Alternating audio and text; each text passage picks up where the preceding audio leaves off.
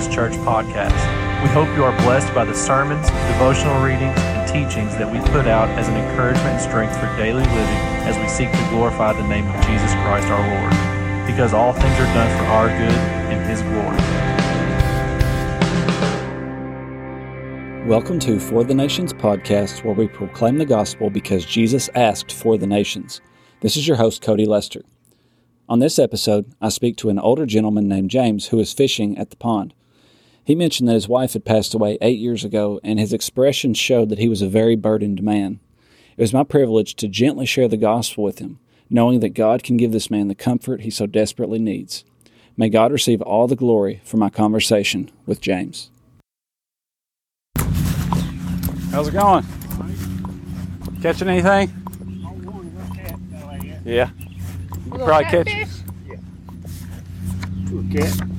There's your $1,000,000. Would you like one? Yeah, I've seen them floating around everywhere. Yeah, it has the gospel on the back of it. Oh, does it? Yeah. You familiar with the gospel at all? No?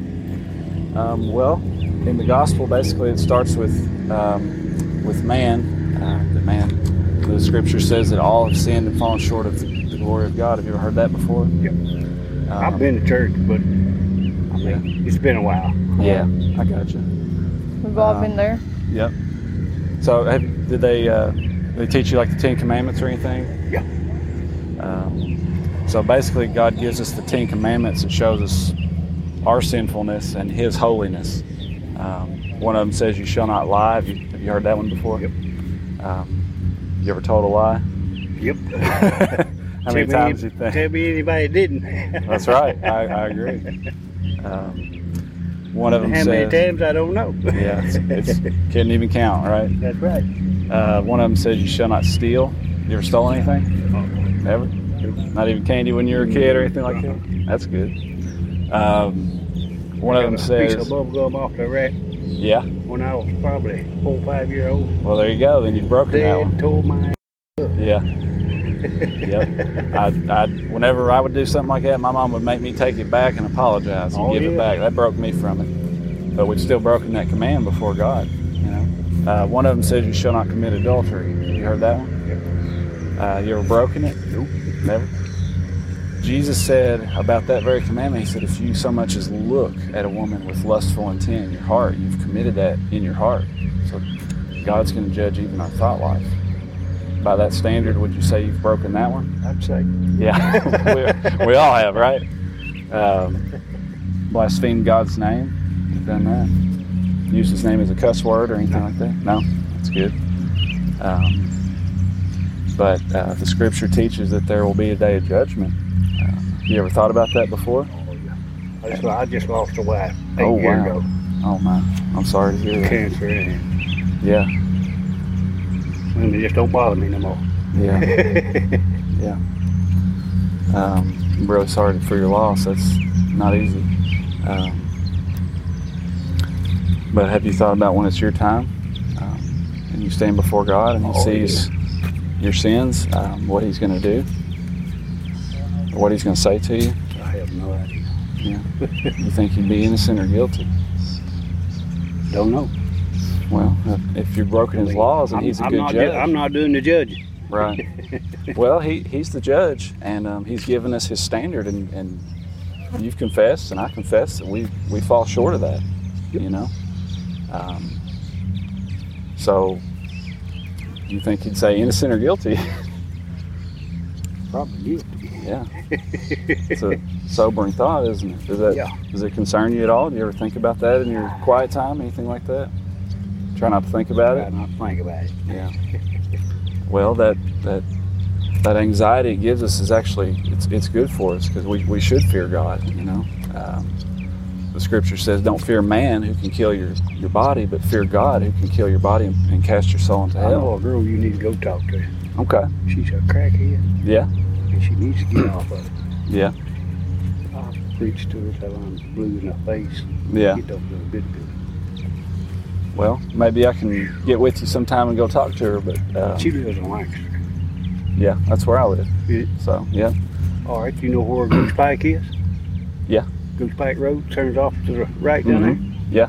Right there on that corner. She lives in that trailer. Okay. I got you. Ronald Pillman's girlfriend's who it is. Yeah. But in our sins, we're no better off than she is, unfortunately. But do you know what God did for sinners?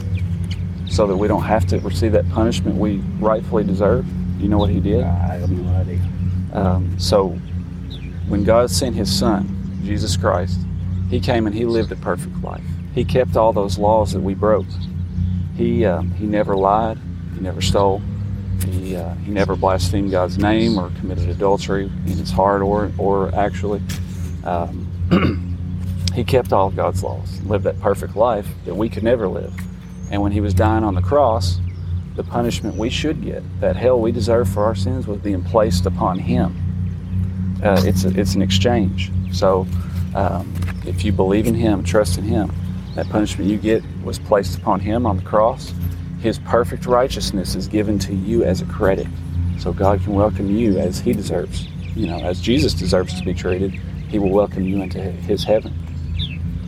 But to get that exchange on your behalf, He commands you to do something. He commands you to repent, to turn away from your sins, turn away from lying, stealing, committing adultery of the heart, blaspheming His name. As long as I don't have to quit fishing.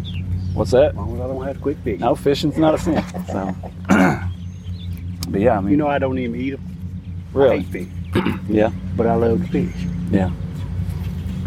So, do you think you'd be interested in turning from your sins and putting your trust in Christ? I don't know. I might.